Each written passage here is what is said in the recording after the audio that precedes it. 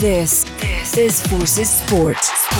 Hello and welcome. You're here with me, Kath Brazier and Julian Evans. A big welcome back, as we haven't been on the air for a couple of weeks now, and there's been lots of sports happening around the Forces world.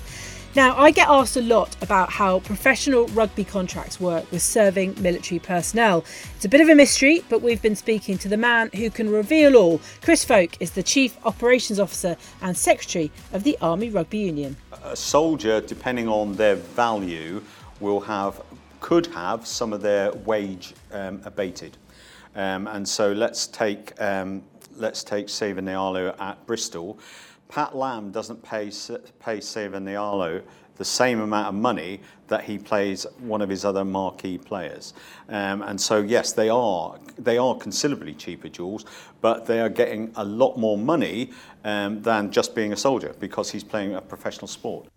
And of course, we're not just talking about men's rugby here. A huge number of military women are now forming the backbone of these big clubs. They're only on a sort of pay-as-you-play type arrangement at the moment. And I think, there will be, and I think it'll happen quite soon, some reality that women, quite rightly in my view, should have the same or similar-ish amounts of financial retribution to the blokes.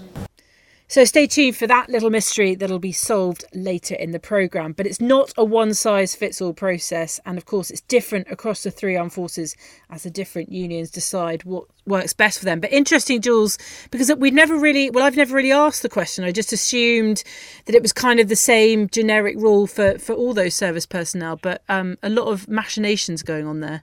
I like the way you've just kicked off seamlessly as if we've never been away. Yeah. Since we have been away. I've forgotten what you look like. The country has a new government. We've said goodbye to Her Majesty the Queen. We've welcomed a new king. We would give you a rendition of the national anthem, but we're struggling with the new words. So to come to your question about rugby union, what was it again? Just that. Yes, you're right. No, yeah. Yeah. Right. Just that it's a shame because we had that chat with Chris a little while ago before the world changed at home and overseas, and we didn't get a chance to talk to him. Obviously about clubs, because at the moment clubs are going to the walls, aren't they? So we're saying goodbye to Worcester Warriors. So in terms of player contracts, I think the landscape is going to change again over the coming weeks and months, because I think rugby football unions in a little bit of a pickle following the pandemic and other things. But it is interesting to get. Is it largely the pandemic? Did you think that's had this sort of knock-on effect? I don't know. It's had a huge impact, and balancing the books in professional sport's not easy. And saying goodbye to one of the top clubs, that's going to leave a huge hole. And it's not as easy as another club coming up to fill Worcester Warriors' place. So there's a lot that has to go. Yeah, that has to happen. Yeah, and yet they won at the weekend. They beat Newcastle. It's just sad to see, isn't it? Backs against the wall. But you'll be hearing more from Chris later on in the programme. Yeah.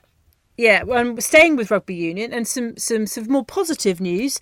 The Home Nations Women's Rugby World Cup squads were announced in the last week or so, and it's amazing that we have 3 RAF women representing 3 different countries. Amy Cockayne of England, Sarah Bonner for Scotland, and Caris Williams-Morris with Wales. They've all played together in the light blue of the Air Force and have also played for the same club before, up at Lichfield. But come the 8th of October, they'll be fierce rivals. Now, I started the week by going to Pennyhill Park to see England in training, and I spoke to Amy and the head coach, Simon Middleton. If you look across those 25 games, there's been a lot of depth. We've played a lot of different variations in team, a lot of different players. We've got players that have got lots of caps, we've got players that haven't got many caps. So I think the variety we have in the team now is huge, and confidence that no matter who's on the pitch. I think we got caught short last World Cup. We had to make a few final changes and probably didn't practice that enough. So the fact that this time, we've played so many different varieties, whatever 15's on that pitch at the time, hopefully we'll get the job done. So you don't think that the sort of pre-tournaments, or at least one of the pre-tournament favourite tag, is going to affect you when you're out there or in the build-up? No, definitely not. Anything that happens at a World Cup, anyone can bring the A game, and any game can make a difference, especially when you're playing knockout rugby, when you look at quarters, semis, things like that. So you've just got to go out there and win the next game every time, haven't you? I think she brings great character for a start, and quite a unique character. Very laid back, but then knows when to get on it. In terms of the rugby piece. But I think the other bit she brings is He's incredible quality as a rugby player. She's a real high performer, great skill set. And as a rugby player, because some people have lots of facets, but Amy's quite unique because she's obviously a hooker, which means she's got a fantastic skill set throwing in a line out, but she's also got great skills just ball in hand. She runs the ball well. You saw her at the weekend, some of those great line breaks she made. That's quite commonplace. Sometimes when we let her loose, she pops up at 10 or 12 or whatever with the forces. We're like, what's happened there, Amy? So that's the other part. You've got to keep her in check a little bit because she's quite, it'll be okay, Yeah. So fantastic character, great rugby player. I know we always joke about Amy scoring tries, Jules, but it's generally not just us. I mean, Simon Middleton sort of, he talked about it there. And also when I had a conversation with Amy, Sarah Bonner and Caris all at the same time, sadly on Zoom, but, we had a conversation. They all joked. I said, what's the most annoying thing about Amy? And they both said that she scores tries because Caris is a winger. Sarah, granted, is in the pack, but has never scored a try, hasn't scored a try for ages. And they're like, Amy just does it casually as if it's nothing, and it seems to be a running joke wherever she goes, so that's quite fun. Front rows are sort of frustrated scrum halves or fly halves, aren't they? Well, as Simon said, she's played everywhere for the Forces. We've definitely seen her on the flank, and definitely I think number 10 as well she's played at, so that's quite funny. But England must be one of the pre-tournament favourites, having just won their 25th test in a row. But a juicy battle is brewing between Caris and Sarah as their first game, Wales versus Scotland, is against each other. Yeah, the prep's been really good. I think probably Wales and Scotland are quite similarly matched teams. So Six Nations, the result was quite close. Wales came away with the win. So I think both teams have now, it's kind of the last few months has been the first kind of taste of professionalism and full-time training and having all of that support. And obviously speaking from a Wales point of view, it's been absolutely amazing, all the support we've had in terms of S&C, the nutrition, psychology support, analysis, all of that, plus obviously the pitch sessions and the unit sessions and stuff that we do. So yeah, the girls feel really good and really positive about it, and we just want to go and do a job out in New Zealand. I think that first game is a very important game. There's no easy games in our pool, so if we win that game, then gives us a good shot of going to the quarters. If we don't, then it will be a tough kind of battle then with Australia and New Zealand also in our pool. What about you, Bonds? How's it going at Scotland? That was a really diplomatic answer, fair play. But yeah, pretty much echo everything Caris has said. That game, I think, for both nations is a must win. So it's going to be a fine battle, and I think excited to kind of step up to the opportunity. We came away with that narrow loss in Six Nations, so we really want to rectify some wrongs, but from a preparation perspective, a lot like Wales, we've had a few months together now to train, which we haven't had before, which is hopefully going to put us in a good place come the tournament. Really exciting times, Jules, and it's going to be a great tournament, and possibly fair to say in the spiritual home of rugby union. I wouldn't go that current far. Champions. I wouldn't go that far. Why do you think it's in the hills of Wales? New Zealand can play a bit, but I wouldn't go that far. They are the current champions, but yeah, not in the women's game necessarily up to England's standard at the moment, would you say? Do you want to make a punt? I would say England are firm favourites. Yeah, firm favourites, because everyone else is playing catch-up. We've only just seen Wales and Scotland just this year award professional contracts to their female players. So it's important that they go to Scotland. It's important that they go to New Zealand as part of this building phase and come home with something, whether it, a victory or a close defeat, something to build on for the future, because England at the moment, you can sort of see them off in the distance, but they are some way off in the distance. Yeah, what a trio as well to be going out and representing the RAF. Fantastic. Now, whilst still with rugby union, whilst we were away, the Commonwealth Cup was given permission to continue. This was a three-way... What is the Commonwealth Cup? It is a three-way tournament between the Royal Navy and the Navies Australia and New Zealand, as we're in those shores. The senior service won both their games, claiming the silverware early on. The Aussies then beating their Antipodean neighbours last Tuesday. Swapping codes, and this week saw the first Inter-Services Rugby League since 2019. The Royal Air Force women just held off a resurgent Royal Navy side to win 24-20 in Portsmouth. Here's John Knighton speaking to the two captains. Another 3 metres, we would have had that. But no, I could not be prouder of what we'd done on that pitch then. We brought it to you. I felt like that was the best game of rugby we played against each other. And I'm genuinely just proud, so proud.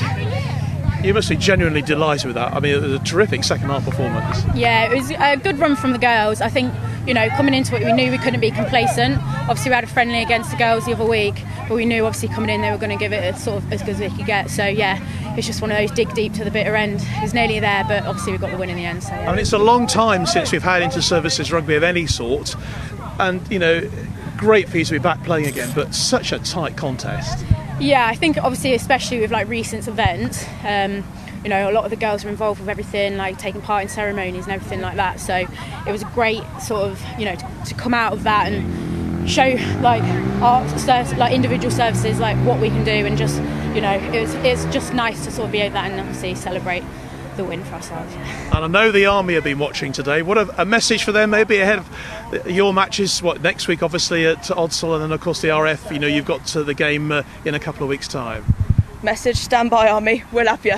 We'll absolutely have you. After that cracking performance from those girls then, I can't wait for next Saturday. Let's bring it. I'm sure you feel the same. Yeah, we're just going to focus on ourselves and just see what comes our way. Now, the Royal Navy men still riding high after their history-making Challenge Cup run put aside the Air Force 22-12. It was all dark blue for the first 40, but the RAF made a late comeback, but it just wasn't enough. Here's the two Bens, RAF Captain Mellor and Navy Skipper Taylor. Just a slow start and then discipline. We give them a bit much, and then their first couple of tries was probably from us helping them get down the field. And we started, we got going, or we just couldn't finish things. I think it was a good battle in the middles, and I think Buck will agree with that. And then it was, I think we just weren't tight enough on the edges and give them a little bit too much discipline-wise, and they were just a bit too far away. Ben, I mean, quite a stunning first half for you guys, really. You must have been quite confident getting so far ahead. Do you agree with what he says? It was a battle in any way. Yeah, well, it's evident with how many walking wounded we've got that it were a big battle in middle.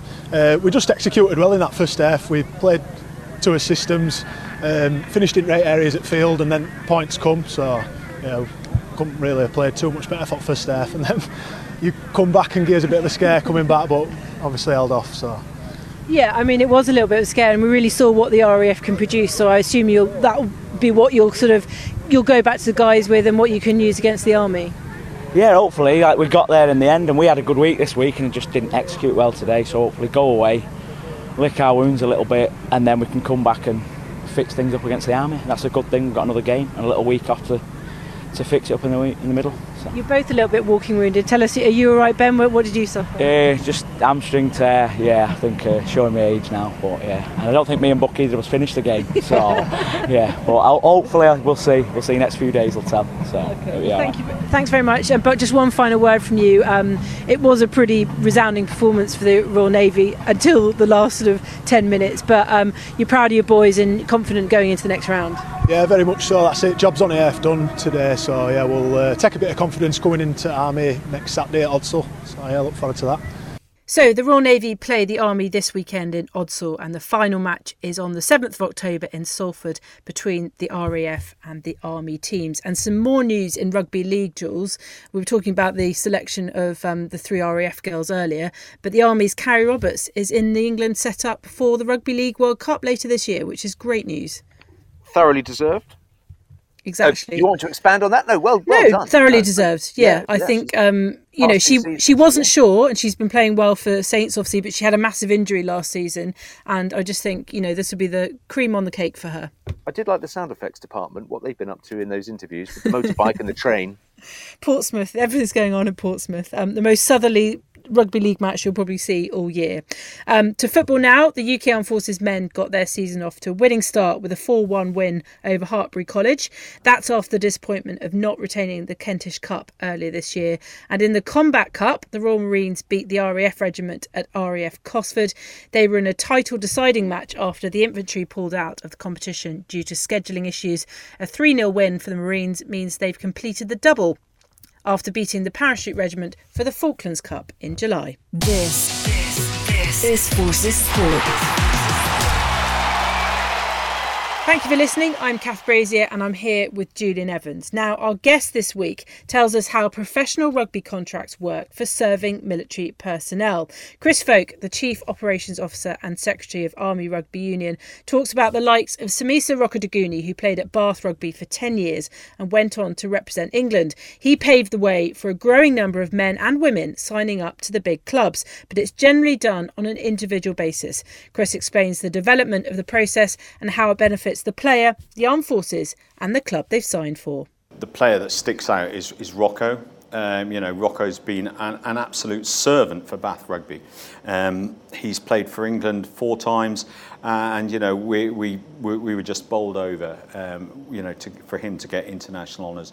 And since that time, there's been others that have sort of stepped up as well. Lewis been at Glasgow Warriors now. He was at Northampton Saints. We've got Siva Nealago at Bristol Bears. Some of the Union boys have now sort of gone across to play league. You've got a rifleman up at Newcastle just signed up there, yeah. But and don't forget the women in all of this as well, because they although they've signed contracts, they're not getting the same bang for buck at the moment. And so we've got Bethan Dainton at Harlequins. We've got 3 at Harlequins. Sally Stott at Loughborough. Courtney Pursglows has just signed with Sale Sharks.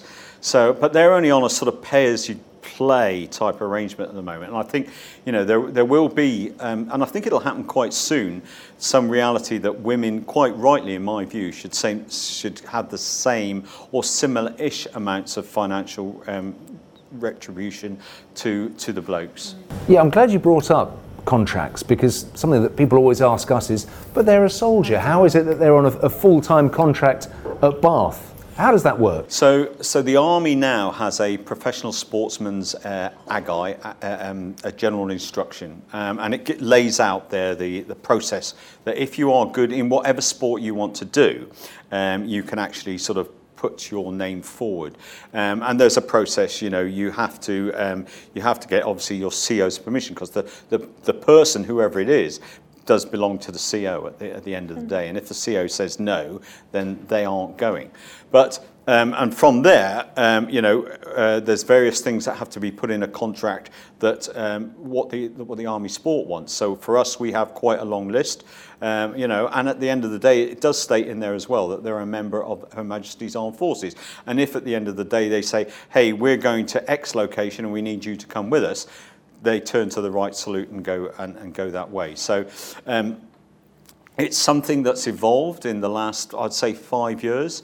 And sort of even during COVID, though, there was a process where that people were sort of being contracted, more male than female, but it's good to see that the girls have come back now. And I'd say at the moment we've probably got 2 more girls on contracts than we have got guys. There's a little bit going on at the moment. Clubs are falling short of funds at the professional level. Worcester Warriors is the obvious one. Will they fold or won't they fold? In fact, by the time we finish this conversation, they may already have. Yes. So do you think that some of these clubs are looking to servicemen and women in that you might be able to get somebody a little cheaper, perhaps? Absolutely. And so a soldier, depending on their value, could have some of their wage abated. And so let's take Seva Nealo at Bristol. Pat Lamb doesn't pay Seva Nealo the same amount of money that he plays one of his other marquee players. And so, yes, they are considerably cheaper, Jules, but they are getting a lot more money than just being a soldier, because he's playing a professional sport. And does that mean that so the Army pays just a certain amount of their wage rather than their full wage whilst they're away for Premiership clubs? It depends on who you are, what rank you are. So it's all individual. What we're saying is if you are a private or junior NCO soldier, we would encourage the unit not to take any money off them because, otherwise they don't gain anything from it, basically. And it's all done individually, so Nail Argo will pay a different rate to,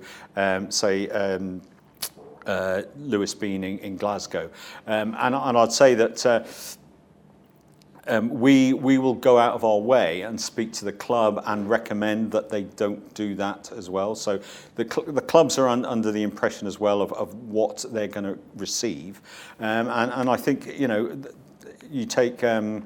Crikey, H. Hayler's son, who's just signed down at... Jared Hayler. Jared, yeah. So Jared, exactly, down at Penzance, Cornish Pirates. He's on probably a similar type of arrangement to what, say, the Army boys are as well. It's fantastic PR for the military, I think. It sells what you guys do, and it's a sport that sort of almost forms the foundations of what being in the military is all about.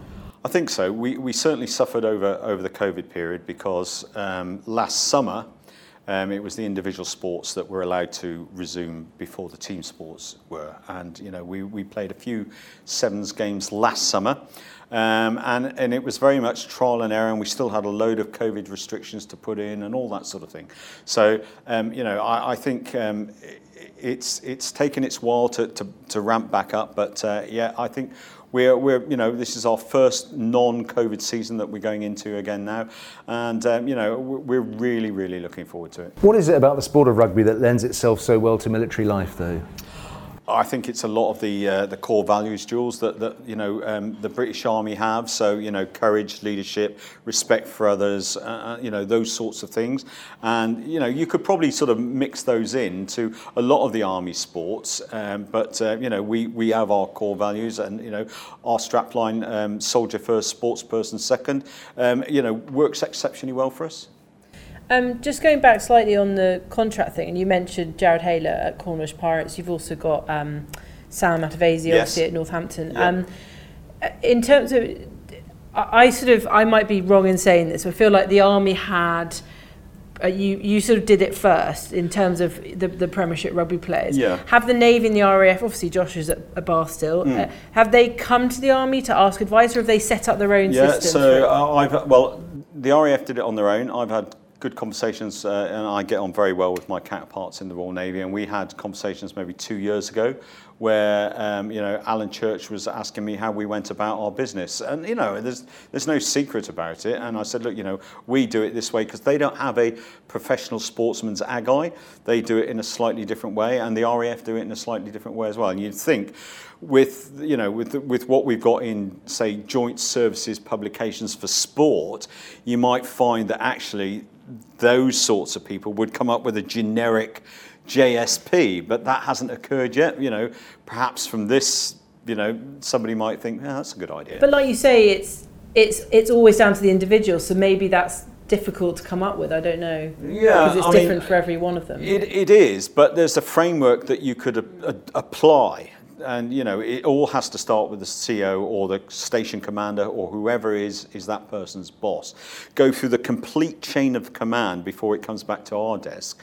But we then put input into the club as well about the stipulations of what should be in that contract as well. So I think there could be, say, 75% of it for all three services as a generic sort of footprint, really. Just to go back to the men's game, you saw Rocco Daguni start in 2011. He sort of Denver Sevens. Yeah. But in 3 years from then, he was representing England at Twickenham against the then world champions New Zealand. Absolutely. That sort of meteoric rise. How much of that was down to the Army helping shape him as a soldier, as an athlete, and how much of it was obviously what he was doing on the club scene? I think initially, obviously, it's how that person gets, discovered by a club. And so I think it was just before we went to Denver, we were at Bournemouth in the Sevens down there, and they had a development team in there. And obviously they went back to their club and said, perhaps you want to take a look at this guy. And so he went to Denver, played with us, and he was quite a skinny guy then in those days. And actually, you know, as you say, Jules, you know, 3 years later, he's flipping Mr. Muscle all over the place, isn't he? And yeah, that's a great example. But it's, you know, it's not just the club that does it. You've got to have that want as a player to do it as well, don't you? And yeah, he was a classic example of club and player coming together to get the top sort of level of. When will the next Rocco come along? When can we next? Has he got a little brother? Well, he has. Yeah, he has got a Rupini. But I'd say there are a few that are in the pipeline, and you know, I think somebody there's probably 4 or 5. You know, the guy up in Newcastle. Mm-hmm. There's a few that aren't that far away. Of course, Chris mentioned the lad up at Newcastle, Imi Kurawale, who has yet to start for Falcons. Yes. But our military players doing really well across the board. I must just apologise for the audio there. It did sound like we were discussing things from 3 individual traps in the gentleman's lose. We weren't. We were in a bar. It was an empty bar, hence the echo. As soon as we turn up, everyone left. But of course, Sam Matavesi's doing really well at Northampton Saints, although they did lose at the weekend. And of course, Lewis Bean in Scotland. But just before we say our goodbyes, there was a big goodbye at the weekend. Did you manage to watch this? I've spent most of the week. I mean, I didn't think that would make me come to tears, but you know, everyone was. Andy Murray started crying. Rafa was crying. Djokovic was crying. We haven't said who's departed the sporting scene. It is, of course, Roger Federer, who won 20 Grand Slam finals. In my eyes, probably the best tennis player that's played on the eye, because it was the way, it was the style. It was style over everything else that he had. And up until now, been pretty much injury-free. So he's had this sort of reign of, you know, he's 41 now. It's just incredible. But that's no age at all. I sent you the picture as well. This made me laugh. There was a picture of Federer and Nadal actually holding hands, both blubbing away, you know, sitting on the bench there at the Laver Cup at the O2. And Stuart Broad had tweeted it and he said, "This will be me when Jimmy retires in 2053." And I thought, just that cross-code love of sport. But they still lost. They still lost the Laver Cup. I know, for the first time. Well, so I think maybe the emotion got to them. But another big week of sport ahead. Yeah. I mean, we're looking ahead to multiple World Cups. We've obviously got the Football World Cup. Nations Cup not doing brilliantly for the home nations, but I don't know. Do we await our verdict on Gareth Southgate after the World Cup? Do we see what they can, in terms of England anyway, what they can produce there? You know, he's certainly not going to be axed before the World Cup, is he? Well, it's difficult to get anything out of the Nations Cup because they are just glorified friendlies, really, aren't they? Yes, and maybe that's what they should be seen as, warm-ups, you know. Yeah, trying your players out. And did you watch? I was a bit rugby league sort of fanatic over the weekend and watched the grand final. A bit of a predictable, in terms of the season, it was quite predictable. Don't say that. You know, St Helens were yes, but they were rubbish up until halfway through the season. So they've done well to get where they got. Yeah. Record-breaking St Helens. So what are you up to this week? Do you know? Not a lot, actually, Jules. Just looking at bits and pieces. Yeah, I sadly won't be able to make the second rugby league week, which in terms of in services, which is coming up this weekend at Odsal. But we will be live streaming that for you as we did the first. Now then, next week we've got somebody worth listening to. Unlike you and I, who are we going to have a word from next week on our Well, I feel like we've already promoted him because, of course, the 2 weeks we had off due to national importance, obviously. Before that, we were telling you about a half-hour special which was dedicated to Luke Pollard. And I'm pleased to say we are still going to bring that to you next week. Luke is, of course, an RAF athlete and since 2019 has been the guide for GB and England visually impaired triathlete Dave Ellis. This summer, they hit a massive high by winning gold at the Commonwealth Games in Birmingham, and they've been at the top of the tree for most of their time together.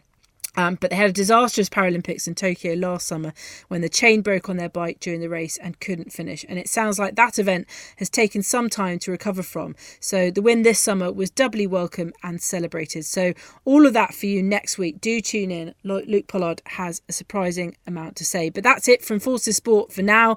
Please do email us at forcesport@bfbs.com with any feedback or suggestions on future guests and any events you think we should know about. Don't forget you can listen again to the weekly Forces Sport programme at bfbs.com/podcast or on your chosen podcast platform. Just search for Forces Sport. The whole back catalogue is on there, plus you can also view the full interviews on the BFBS Sports Show YouTube channel. So it's goodbye from me and from Jules for another week. Thank you for listening.